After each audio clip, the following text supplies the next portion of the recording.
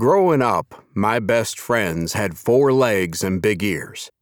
My dad raised mules on our peach farm in Palisade, a small town in western Colorado where the Rockies give way to the Utah desert.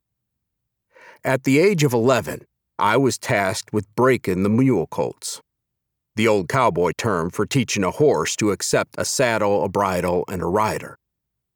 As the term implies, it's not typically done gently.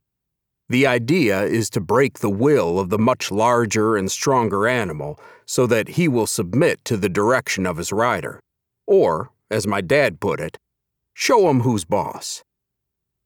I could feel the colts' fear as Dad held them tightly by the halter rope.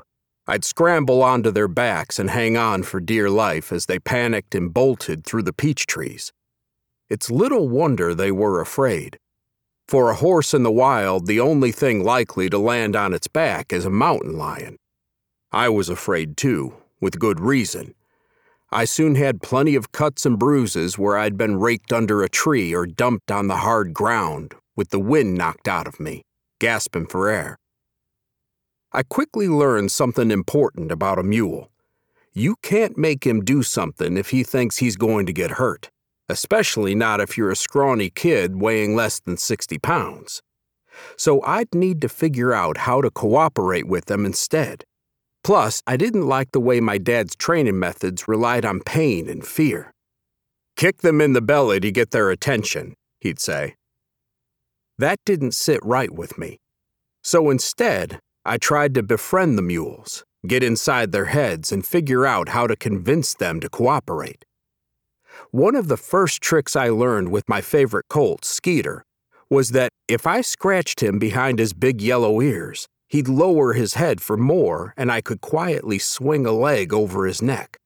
Then, when he raised his head again, I'd slide down and be sitting on his back. I rode him without saddle or bridle, and when I wanted him to stop, I'd just lean forward and clasp my arms around his neck.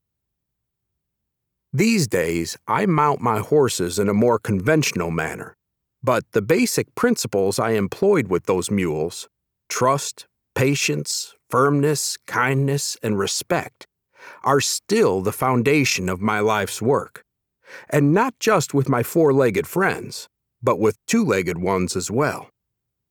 It turns out that thinking like a horse can teach you a lot about being a human being.